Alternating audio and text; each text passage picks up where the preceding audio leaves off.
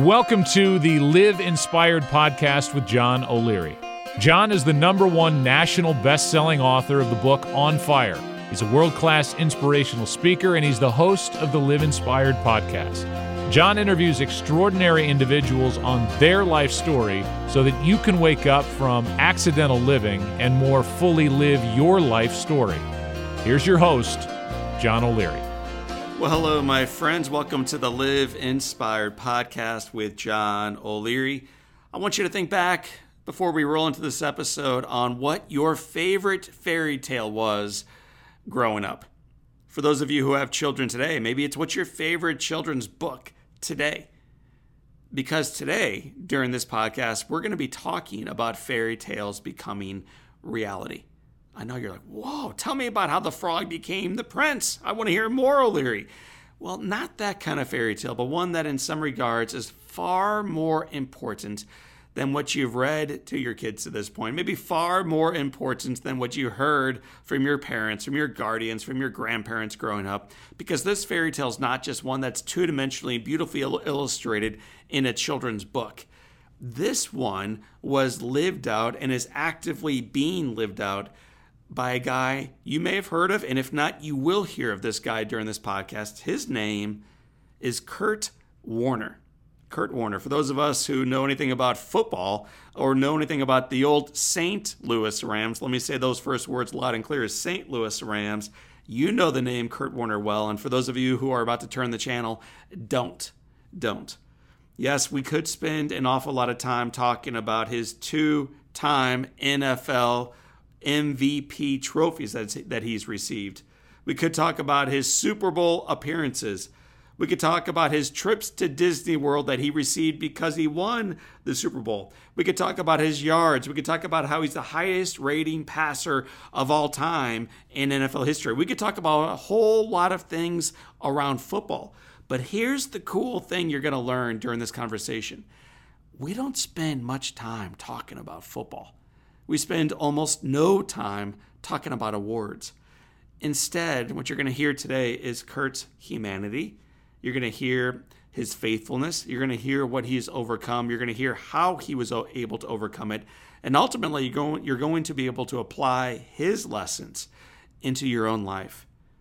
My friends, he's going to give us a behind-the-scenes look into an unlikely path that took him through countless accolades into the Hall of Fame itself. It's a heartfelt story about family, about faith, and you're going to love it because it's going to be reminding you of what remains possible in your stories. It's one of my favorite stories, honestly, candidly, of all time. A man who, in his early 20s, was stocking shelves for minimum wage in a grocery store, and how he went on to become one of the greatest quarterbacks of all time.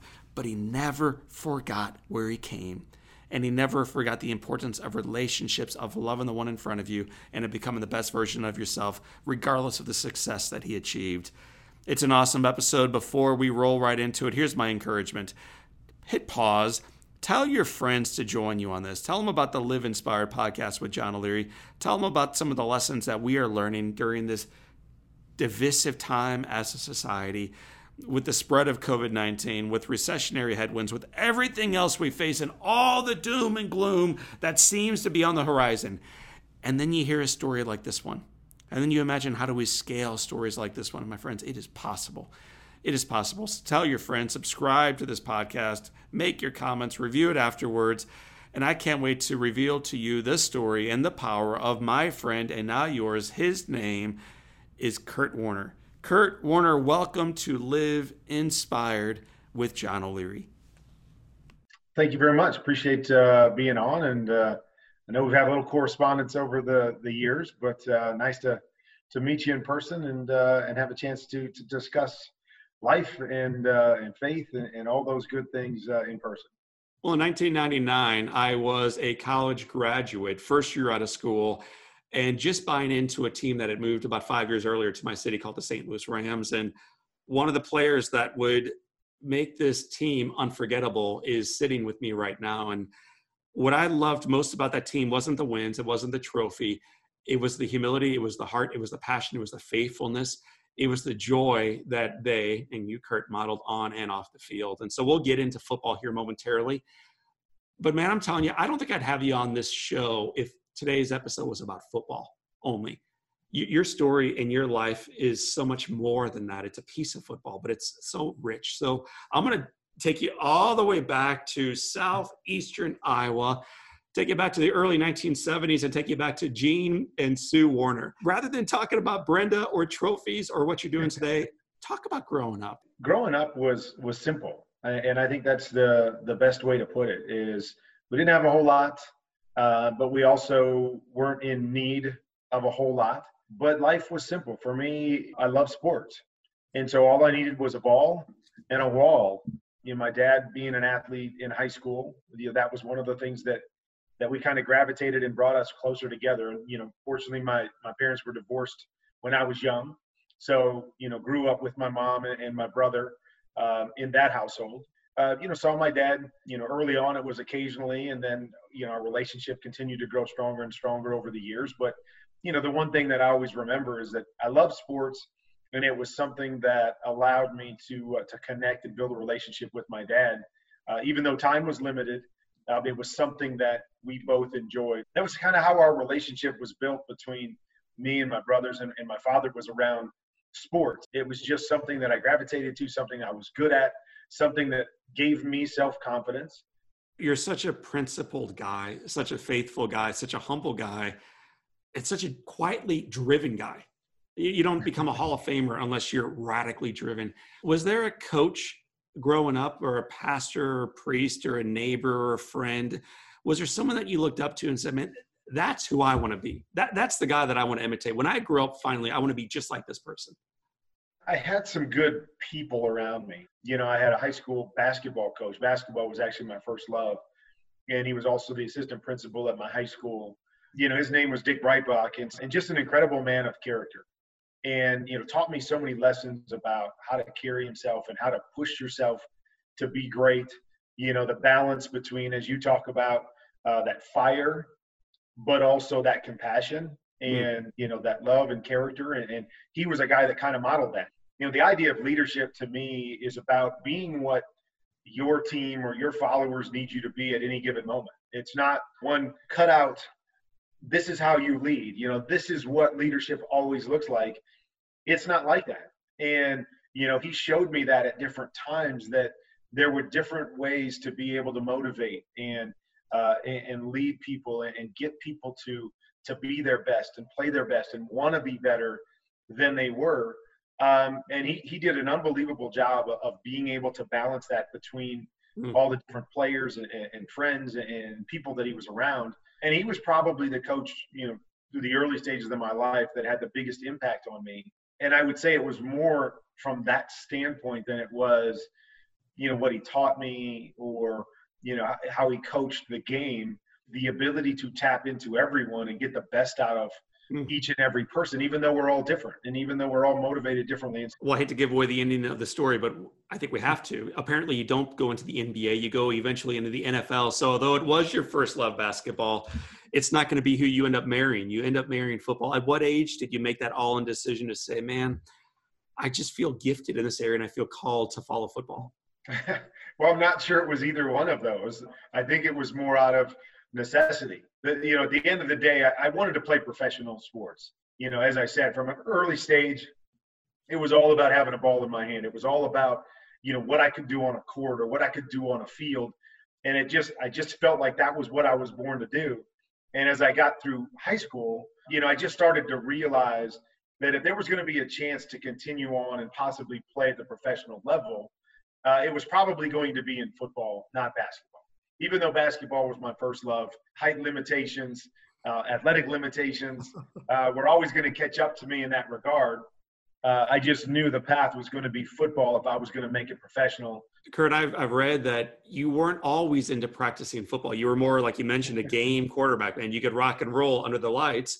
But Monday mornings weren't exactly lighting your fire back then. That's not exactly what got you out of bed early. Well, the thing is, I don't know if I was ever a bad practice player, but I never looked at practice as being nearly as important as the games. I put in a lot of work and I would practice hard, but it wasn't something that I went into practice going, man, I need to be great today in practice. Yes. And so that was really my mindset. And then, I got to college and I ended up sitting on the bench for 4 years in college. I remember, just thinking, man, what in the heck is going on here? Because I felt like physically I was the best guy for the job.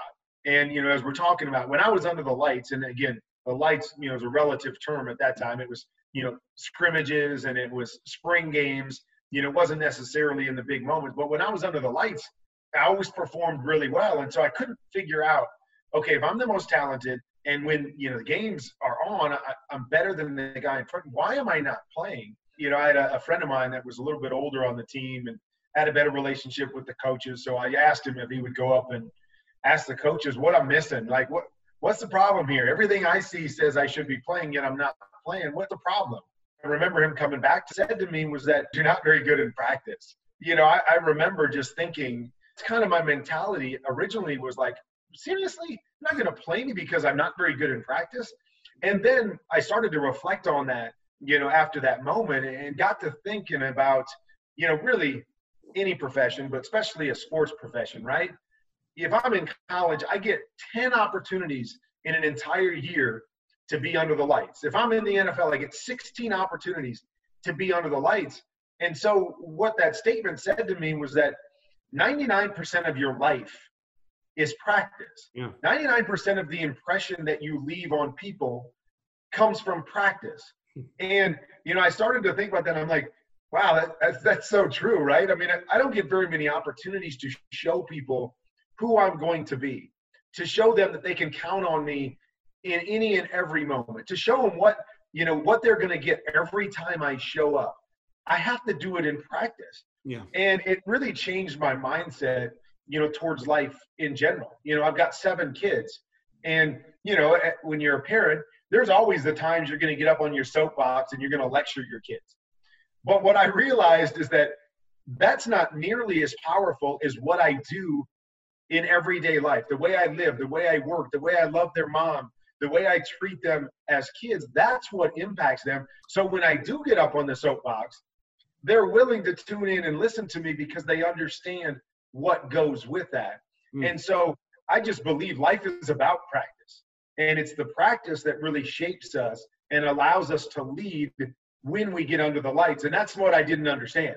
I became a guy as I got later in my years of playing where, man, I wanted to win every practice. And it became one of those things that defined me. Well, I told you before we started recording that I was going to talk a bit about football, but probably even more about life. And so I want to talk about life now. You are a Panther. You're UNI. You are out with some friends and you meet a Marine. I've done a lot of work with the Marines, Kurt Warner, and I love them, Semper Fi, brother. But this Marine catches your eye. Talk for a moment about your wife and what it was about Brenda that just drew you in.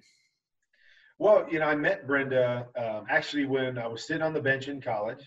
And so my college roommate drugged me out to a country music bar, nothing that I would have ever done in my entire life. I wasn't a guy that enjoyed going out. I definitely wouldn't have gone to a country bar if I was going out. But he drugged me out because I was kind of in that, that mopey, depressed mode. It was where I noticed Brenda for the first time. And, I think what really drew me to her as I got to know her was just how different she was. I was in college with a bunch of college girls that, had their mindset on things that were small in the big picture. What I looked like, where I was going out, can I get an A in class? I think the biggest thing about her that I gravitated to was that she had lived life and she was different. There was more substance to her than the people I was around. And if you know my wife's story at all, by that point, she was a divorced mother of 2. One of her children had suffered a traumatic brain injury when he was 4 months old. And so she had lived a lot of life in a short period of time.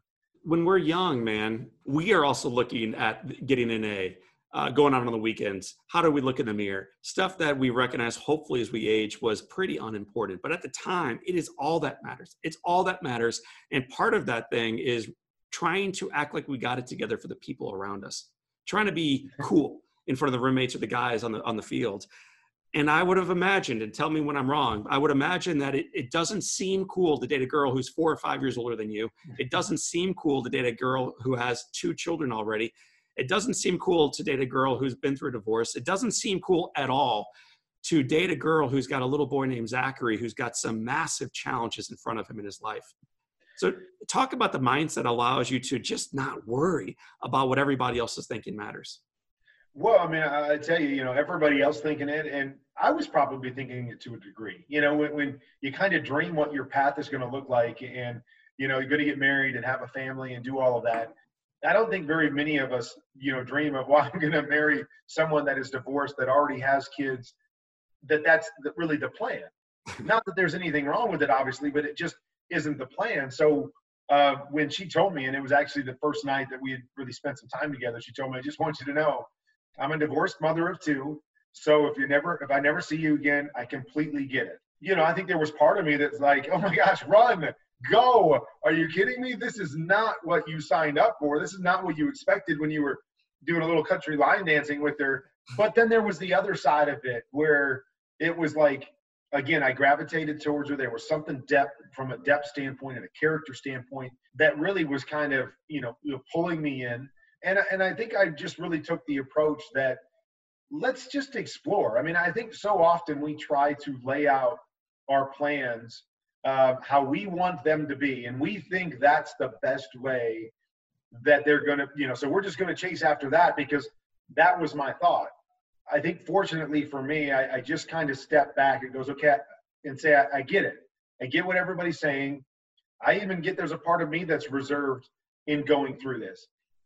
But I think I would be doing a disservice to myself if I didn't explore this option and I didn't explore these relationships, because I don't know what the perfect plan is. And I don't know why God brings people into our life when he does, and what the best plan for my life is. I don't know that, even though I think I do. I don't know. And so I think more than anything, it was just keep yourself open. And don't just shut this door because it doesn't look exactly like you thought it should look. Very early on, I went over and met the kids. And that's the funny thing about the story is, right, my mom was a divorced mother of 2, and she had to go through those relationships. And I saw how us 2 kids and, as everybody always puts it, the baggage that comes with the relationship and that they're not mine. And some of those things, I saw how that affected her relationships with different men as she was trying to build another life for herself, and how big of a struggle that was. And so again, kept the door open, but made sure I understood some of the challenges and I addressed those challenges early. So, so I didn't do a disservice to myself or to Brenda in the process. And at the same time, I kept the door open in case this was the path that God had laid out for me. So thank you for sharing all that. And I'm curious about the time as you approached that door, approached the opportunity to meet these 2 little guys, and approach this moment where you meet Zachary for the first time. Describe to our listeners who may not know the story a little bit more about what happened, what the effect of that was, and what you saw the first time you met Zachary. Yeah, I mean, I think when you go into a situation like that, it was, just really the night before when she had told me, I had no idea what to expect. I didn't know their ages. I didn't know anything about them. All I knew is she had 2 kids. I really didn't know what I was stepping into. She let me into the door to her parents' house where she was living. And Zach came over and he just grabbed my hand. He pulled me into the bathroom because, Zach loves music. And so he suffered the traumatic brain injury. He was legally blind. So he gravitated towards music, as you always hear, right? If one of your senses is limited, you gravitate to something else. So he loved music, and he loved country music. And so they basically had a radio in pretty much every room in the house. But for whatever reason, he grabbed my hand and he took me into the bathroom, and there was a radio on top of the toilet. And he laid down on the floor and kind of pulled me down on the floor with him. And we started listening to country music. I mean, it was limited conversation because Zach wasn't a big conversationalist, but the 2 of us just kind of hanging out in the bathroom. It was one of those moments where not a lot of words need to be shared.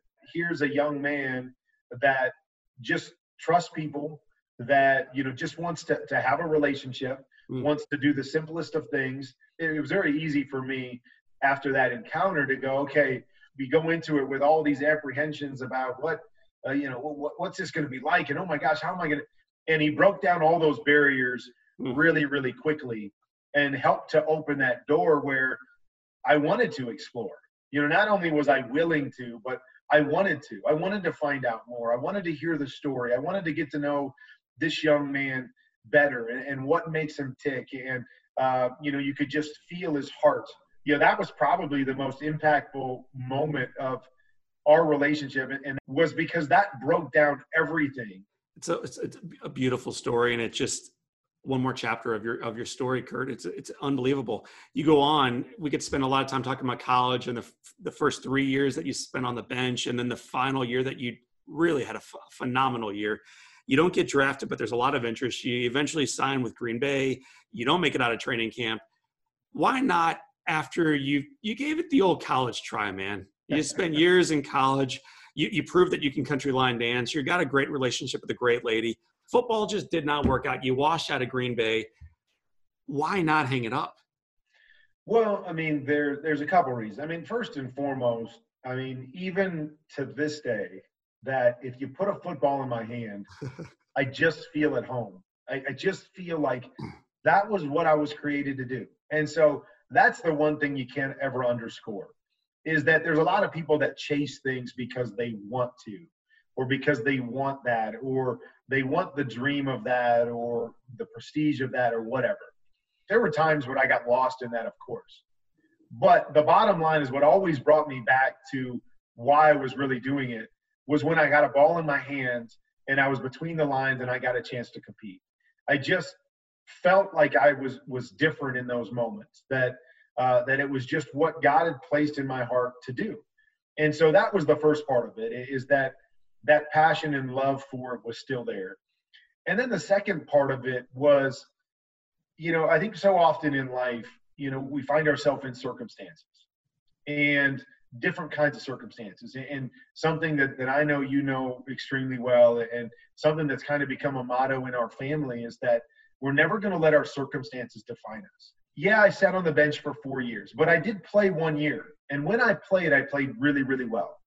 And so the point being is that every time I had an opportunity, I played really, really well. And so I wasn't going to allow difficult circumstances or things that went against me circumstantially to stop me from chasing what I knew I was good at, that I never lost that self-confidence. And so, a lot of people, as they look at my story, they gravitate to, those down moments or those moments in the valley and go, oh my gosh, he went from all of this to this up on the mountaintop. And what they miss is that, yeah, I played 1 year in college, but as you mentioned, player of the year in my conference. I played 3 years in arena football. Yeah, I know. What's arena football? I don't know. But we were, in the championship game 2 out of 3 years, and I was the best quarterback in the league all 3 years. I played in Europe. I was the best quarterback. And so the point being is that when I got opportunities, I could play this game. And I never lost sight of that, even though circumstances may not have played into my favor. I think, the bottom line was I needed to know for myself that I couldn't play. No one was going to be able to say, well, you sat on the bench for 4 years, so you can't play. You're working in a grocery store, so you can't play. They needed to put a ball in my hands and put me between the lines and show me that I couldn't play before I was going to be willing to give it up. My circumstances were never going to define me. I was going to be defined by what I loved, what I was passionate about, and what I knew I could do. I felt like I had a realistic, impression of who I was as a person and who I was as a player. And I wasn't going to allow anybody to reshape that for me. I had to be able to shape that. And so, had I got an opportunity in the NFL early on and I proved that I couldn't make it, and I knew that I couldn't play, I probably could have been. It would have been easy for me to just walk away and go, okay, I did give it the old college try and I wasn't good enough. But nobody had ever shown me that. I had never seen that for myself. And so I wasn't willing to say, well, that was enough, or my circumstances, well, they just didn't play out in my favor. So I guess I'm going to give it up. No, you've got to show me. If this is what I want to do and what I'm passionate about, show me that I can't do it. And until that point, I'm going to continue to chase it. So I'm not sitting on my couch when I'm 40 years old going, man, if I just would have stuck it out, man, I could have been this. Or I never wanted to be the guy that looked back, and had all these regrets about, whatever, or blamed someone else for why I wasn't where I wanted to be. I needed to prove that to myself. And that was really, I think, the defining factor that kept me going through all those, those different circumstances that I went through. So you don't become the Green Bay quarterback. There's some other guy, I forget his name. Anyway, when we pass that chapter, who quarterbacks Green Bay for a couple of years, you instead find yourself working, as you mentioned, Kurt, at a grocery store, at a Hy-Vee, working the night shift, stocking shelves, minimum wage. You were making minimum wage, working the night, and trying to play football a little bit on the side. In the midst of this storm, I think many people know about you stocking shelves, and then, oh my gosh, he rises up again, this Phoenix. I don't think, though, many people know that even in the midst of that storm, you got hit by literally another storm. Brenda's mom and dad are involved in a tornado in their home in Arkansas, and they lose their lives. Yeah. This is 96, is that right?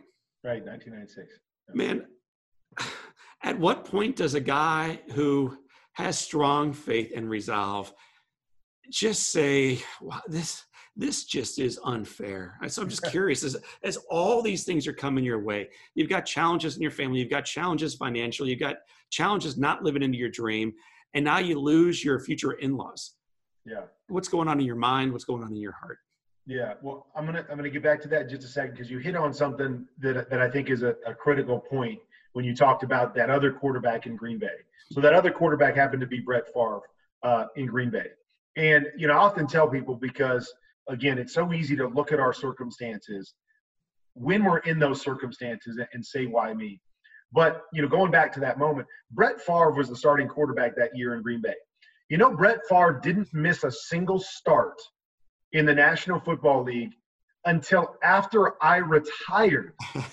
So from the time that I was in training camp in 94 until the day I retired in 2009, Brett Favre didn't miss a single start.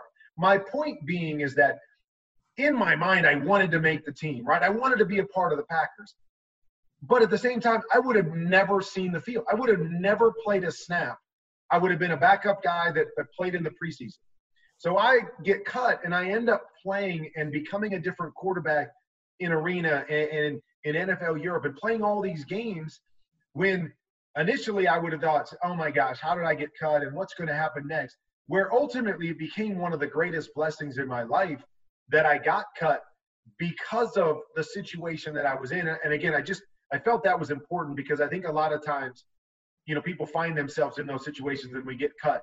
And we just think, oh my gosh, why me? And that shouldn't have happened. And what am I going to do? It ultimately became the best thing for me to get cut. And I believe it's what catapulted me back to being the player that I was when I got to the NFL the second time around. So, to Brenda's parents in that situation. And, the most interesting thing, it would have been very easy for me to maybe internalize the death of her parents and add it to, being cut by an NFL team and working for minimum wage and doing all that things. And then this is just another thing, for me to handle, to put on my shoulders. But, the amazing thing was, as I was dealing with those things, I was staring at a woman who had now, been divorced because there was unfaithfulness in her marriage, was dealing with 2 children, 1 child that suffered a traumatic brain injury, and now she had lost both of her parents in a tornado. And so there wasn't one iota in my body that said, poor, pitiful Kurt. Poor me that I have to go through getting cut by an NFL team and working in a grocery store and trying to figure that out. I can promise you this wasn't Brenda's dream. This is not how she wrote it. And I got to watch a woman that, has so much courage, so much strength, so much character, so much perseverance on a daily basis to battle the things that she's battling. And, any one of those things could have taken someone out or knocked them off of a career path and sent them spiraling downward. Yet I'm seeing a woman that's taken on one thing after another, and for me, it really just gave me perspective, that my life's not that bad. I mean, I'm going to be okay with, these things that happen, even if I never, make it to the NFL, even if my dream never comes through, I'm going to be okay.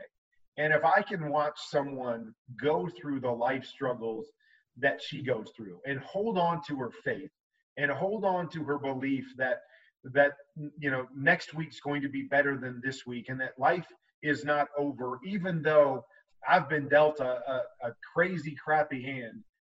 There was just no room for any pity or for me to, to shrug my shoulders and say, whoa, poor, pitiful me. I was blessed to be in a relationship with just an incredible woman that showed me perspective. It showed me life in a different way, and showed me, as I said, I fell in love with her because of the substance and the character. And that's what she showed me through our relationship, was that life is about substance. It's about the real stuff. I mean, the stuff, that you have to wade through to get from one day to the next. And you have to figure out how to keep pushing forward when life really hits you hard, not when, you get sidetracked on your dream, or, that thing that you've been thinking about since you were 7 years old.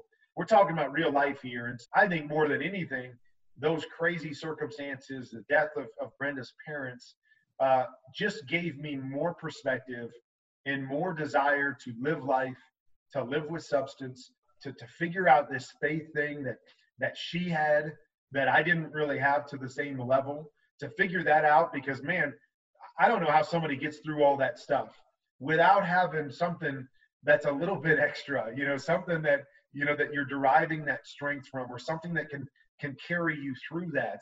And for Brenda, it was her faith. And so that was another area through that period of time that I was really drawn in, to what this faith thing is really about. Because I started to feel like although I was missing a lot of things in my dream, that was another thing that I had to be missing, because even though I had a faith background, man, I don't think I could have, handled it, or I wouldn't have been able to face life like she did. That I knew not only was she strong, but there was this faith that she always talked about that was a driving force in her life and helping her to persevere and get through some of those things. And it was through those times that my faith was truly developed, and I became the man that I was, focused on the things that are most important, focused on the things of substance in life that would ultimately sustain me as I went on the rest of this journey. Kurt, how do you, for many of our listeners, they're thinking, man, I'm glad he's bragging on Brenda. They're tuning in for Kurt. They hear a man of substance. They hear a man who's lit up with his faith and sure of where he came from and where he's going to. You found your next step, but many of us are still seeking. And we're wondering, will this situation that I'm in ever be redeemed? Will this storm that I'm struggling in, this lack of marriage, this lousy marriage, this brokenness, this storm, this divisiveness in our community, this whatever, will it ever be redeemed? Is there any real hope for me? So for those of us right now in that place, in that plot, stocking shelves overnight at Hy-Vee for minimum wage and really feeling like, my gosh, there is no reason for hope, none. Where would you encourage them to turn? Like, what is our next step? Yeah, I mean, you're right. I mean, I think we all find ourselves in those situations at different times. And, we were talking, I think it was, off air before we got on this, just about, the whole idea is that I understand that the worst I've ever gone through feels like the worst thing ever. And so, the point that you were talking about is like, Kurt, you just got caught and you're working in a grocery store. My gosh, life was so bad. And, for me, I realized when I'm looking at Brenda going, oh, hold on a sec. My struggle is not as bad as their struggle. And so I think that's one thing that really helped me, was to understand we all have different struggles. There's going to be other people that you encounter that have greater struggles than you, even though it might not feel like it, because we only know what we know. But that was an encouragement to me as I was going through the process, that God had placed somebody else in my life that was showing me, okay, you can have hope.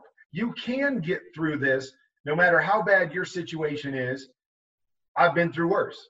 And so I think that's one thing, is it's hard to kind of look around us and find hope in the stories of other people. And so that was one place that I was able to look, and thank God that story was right in front of me. Obviously, I was already talking about my faith. And so, from a couple different standpoints, is that first and foremost, as I was developing my faith, I really opened up the Bible and started reading it for the first time. And the ironic thing, right, when you read the Bible, is that's what the Bible is. The Bible is a bunch of stories of people whose dreams didn't play out like they wanted them to, that found themselves in the midst of struggle time and time and time again, yet they have a book written in the Bible about them. Why?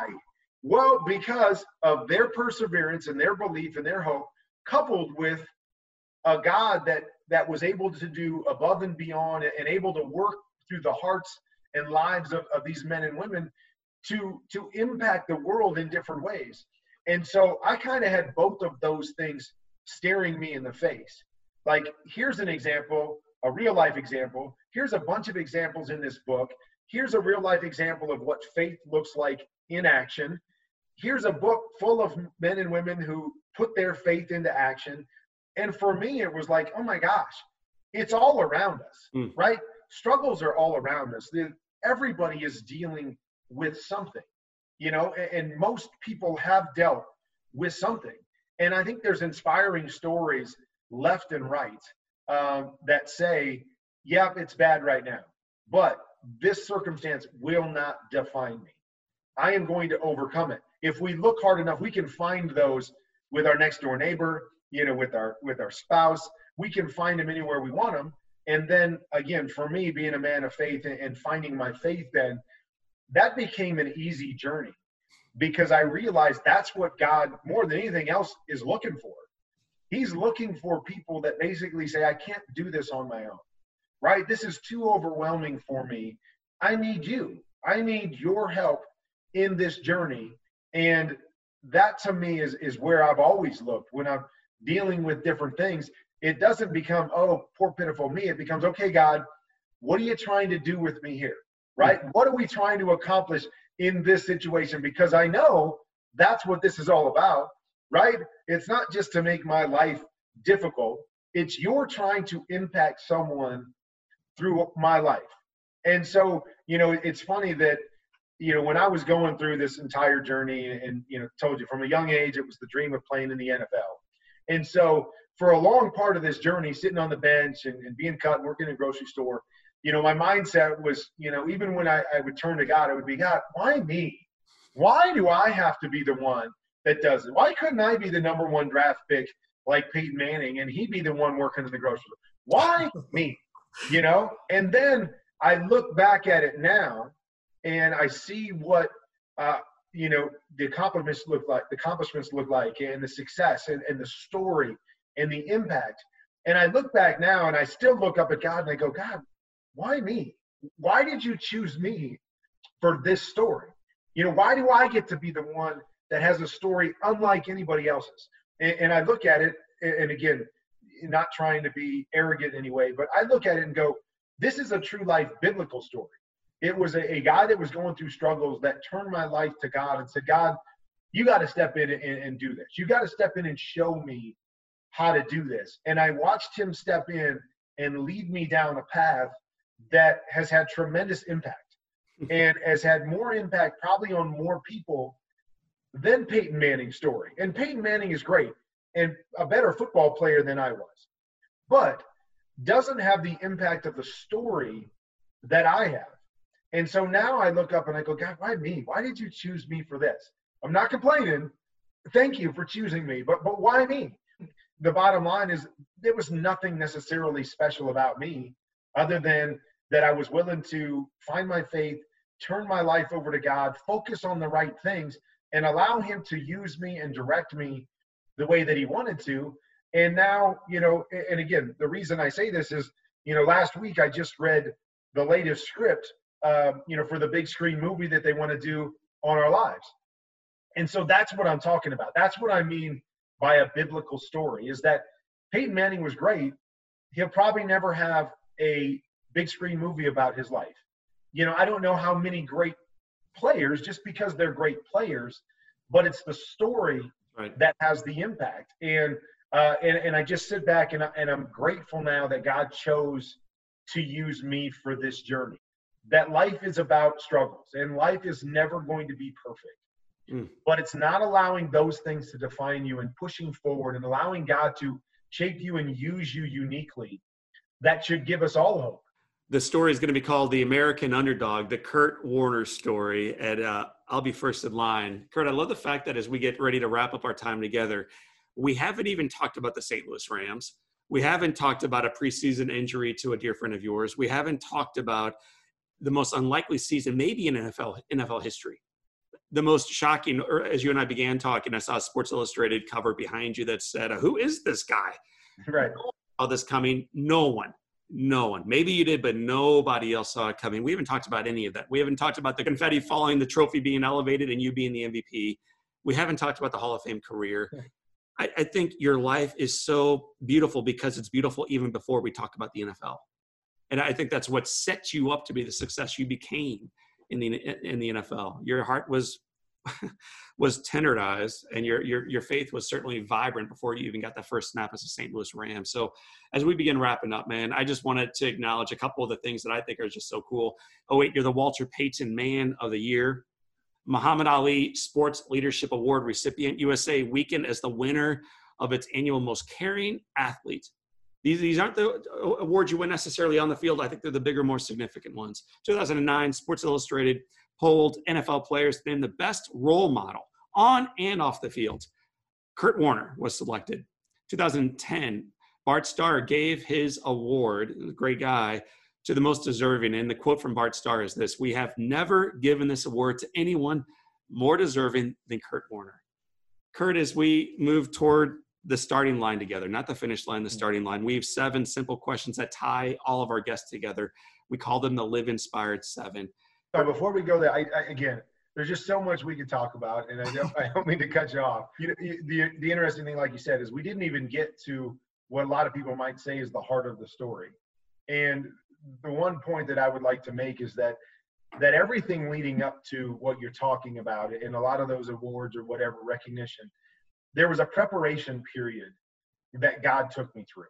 And I don't want people to ever miss the idea that, and I said in my Hall of Fame speech that sometimes you got to do what you got to do while you're waiting to do what you were born to do. Sometimes you got to go through a preparation period to get you ready for what God's calling you to do. And I really felt like the stuff we talked about was the preparation period for me. And, I love the story of David and Goliath, and everybody knows the story of David and Goliath, right? And, the part that I love, one of the parts I love the most is when King Saul is kind of looking at David and going, what in the world makes you think that you can possibly go out there and take on this giant?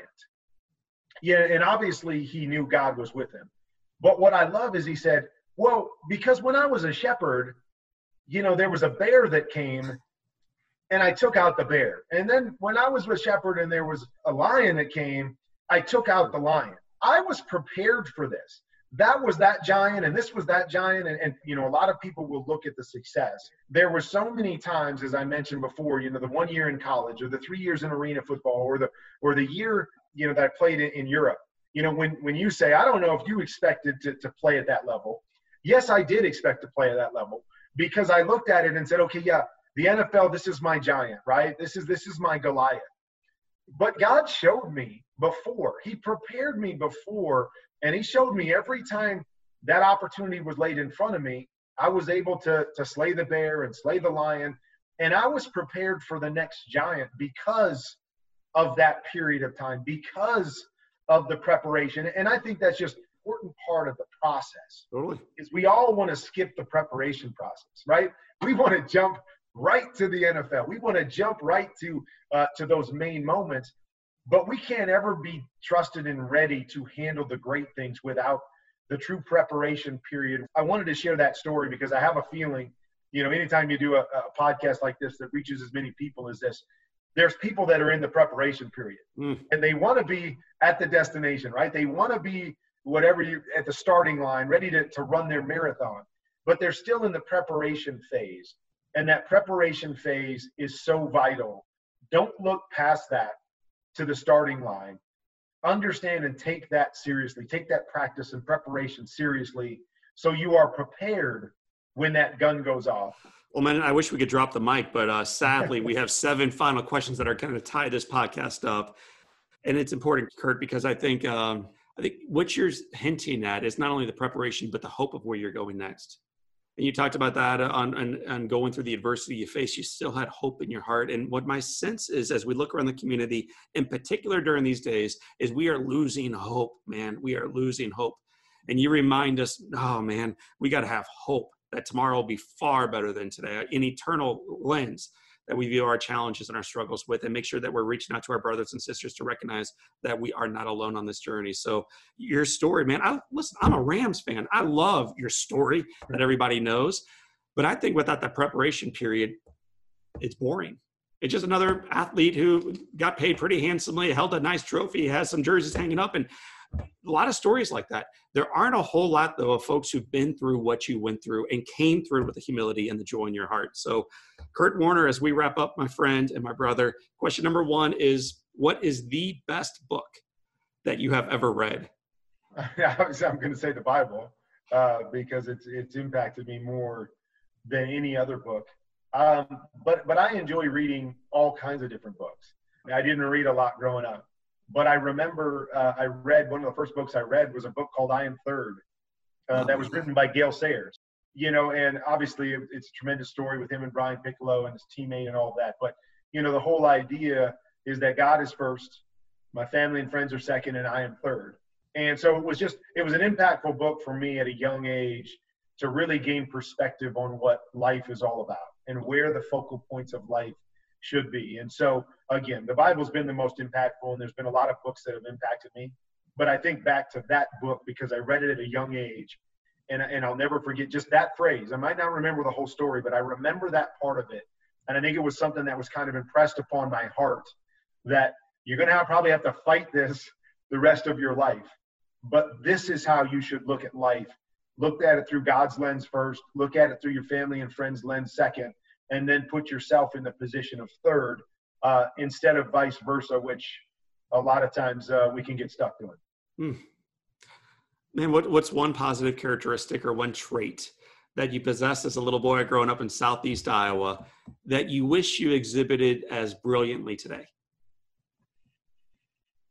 Wow, that's a great question.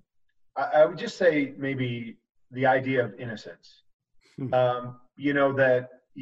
live in a world now where we talked about it, the divisiveness and the racial tensions and all the things that are going on. And as much as I want to, feel like, I've done a good job of breaking down those barriers and not carrying biases and prejudices through life, I'm going to be honest with myself, as we all need to be. And unfortunately, life brings about some of those things, as we go through life, and as we have certain paths and certain journeys that we get to take. And when I was a kid, when I hear people talk about different things now and the idea of race and, being able to connect through race, I just remember when I was young, that I never thought about that stuff. It was just about loving somebody because they loved me back, loving somebody because of what they brought to a relationship, looking forward to doing something with someone simply because they wanted to do something that I wanted to do, or they wanted to spend time with me. And just that innocence without prejudice and bias would be something that I know I had when I was younger. And as always, I think we get calloused at different times because of different things. And I wish I could bring that person back and bottle it up, not only for me, but for a lot of people, and take that into the rest of my life. And you read my book. It's called On Fire. And in that story, I share this story of my little sister, Susan. She's 7 years old. She's got dark hair, and she goes into a home 3 different times as the home is on fire, not for Barbie dolls, not for clothes, not for her wallet or purse or whatever else might be on a little one's mind. But she goes back into a burning house and into the kitchen where the heat is hottest for cups of water to throw it right on my face. And so I set that as a context because that's what she went into the house for. And I asked this third question that you're about to hear, Kurt, and no one has the context of where it came from, but you do. You've heard that story before. So the question is, if your home was on fire and Brenda and your 7 are out of the home safely and all the animals are out safely, and you have an opportunity to run in and grab one thing, whatever the thing is, and bring it out safely, what's that one thing that you would risk everything for? You say that, I don't think I'm going back in because I've got the 7 most important things in my life and the things that really matter. I'm not sure there's something in my house that carries value to that degree that I'm willing to risk everything for. If I go back in and something happens to me, I've risked those 7 kids and my wife, and that to me is the most important thing. So I'm not going back for any amount of money, for any one possession. There's nothing in there that is more important than the 9 of us being together longer. And so I know it was supposed to be a profound question on what holds significance for me, but my significance is in those 8 people that are standing outside safe and no desire to worry about anything else. I don't know how profound the question was. I think the answer, though, was profound. So I appreciate that. If you could sit on a bench overlooking a beach on a perfect day and have a long conversation with anybody living or dead, who would you want to be seated right next to? Again, being a man of faith, I think it would be Jesus or one of his disciples. I think that would be fascinating with the struggles and because I think the one thing the thing that's so easy to do when you read the Bible is to look at, someone like, Peter and say, how could he ever deny Jesus? Like, come on, if I was, walking with Jesus, I would never doubt. I would do any, and I think it would be a fascinating conversation to have those conversations. Again, Jesus would be incredible just because of the wisdom and stuff that you get. But I think it would be interesting to choose one of his disciples. The idea that, hey, they walked with Jesus and still had struggles. So there's no way that we can be perfect. But I think those would be fascinating conversations. Kurt, what's the best advice that you've ever received? I feel like the best life advice, again, you step away from faith and some of those things. But the best life advice was just never let your circumstances define you. Good or bad, highs or lows. Do not let your circumstances define who you are, the possibilities, and the hope you can have for the future. Kurt, 2 questions left. 20 years old, you and you're on the bench. I don't know if you've met Brenda at that point or not. I don't think you have. But what advice would you whisper into that ear of yourself as a 20-year-old? I think it would be similar to this idea of hope and possibilities in the midst of being in the valley. Is that when you're 20 and when most things in life have gone in your favor, once again, I thought it was the end of the world. I thought I can't believe this. How is this possibly happening? Life can't go on because I'm sitting on the bench in football. And I think I would step back and go, just relax and hold on. You've got a long road ahead of you. And this one moment is not, going to shape the rest of your life. And I think I would share some type of advice like that, which would have helped me deal with some of the situations that I went through a lot better, and not thinking that the world was ending because I had to work in a grocery store for $5.50 an hour. Like, those kinds of things. And so I think I would share that, same idea we talked about with hope and possibilities. And, the book that I wrote all my life was called All Things Possible.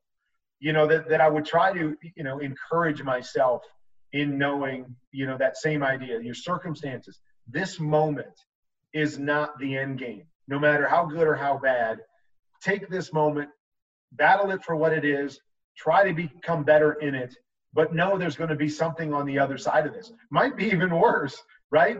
Or, it's going to be better at some point. And I would just encourage myself in that, because I think there was too many moments where I hung on to some circumstance and just thought, oh my gosh, the world is ending. It's going to be miserable. I'm never going to amount to anything. And I missed out on some things that I wish I wouldn't have missed out on because of that mindset.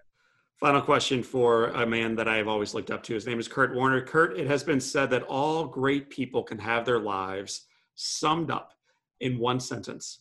How would you like your one sentence to read? I think it would be something to the regard of the way that I loved people. That with all the accomplishments and everything, that may be sitting on my mantle, that, my greatest legacy was the way I loved my wife, or the way I loved my kids, or the way I loved my teammates, or the way I loved, people around me. That's what I wanted to say. I don't know if that's what it's going to say, but that's what I'm going to strive for. Is I want people to remember me for loving them and loving and having impact on their life based on that over anything else I accomplish in my entire life. So, Kurt Warner, Super Bowl MVP, Hall of Famer, and every other accolade we could throw your way. You loved well, man. And I really appreciate the impact that you've had in our local community here in St. Louis, Missouri, the impact you've had around the United States and around the world, and the impact specifically you've had in my life. So you showed me at an age where I was uncomfortable sharing my faith outside of a Sunday morning service, what it looked like to be bold and authentic in it. And you continue to do so today, man. So thank you for your friendship, and thank you for your model. Well, I appreciate you, my man. You're doing the same thing. And I love that God takes us down different paths and different walks of life to be able to inspire and impact people. And I appreciate the way that you're doing it and the way that you're sharing your story, and just, again, your faith, the love in your heart, the perseverance, the hope that you display on a daily basis. So I commend you for what you're doing. I appreciate finally getting a chance to face-to-face. I appreciate the fact that you've had me on and we've had a great conversation, and I look forward to doing it again, hopefully in person next time. Look forward to it. My friends, that is Kurt Warner. I am John O'Leary, and this is your day. Live inspired.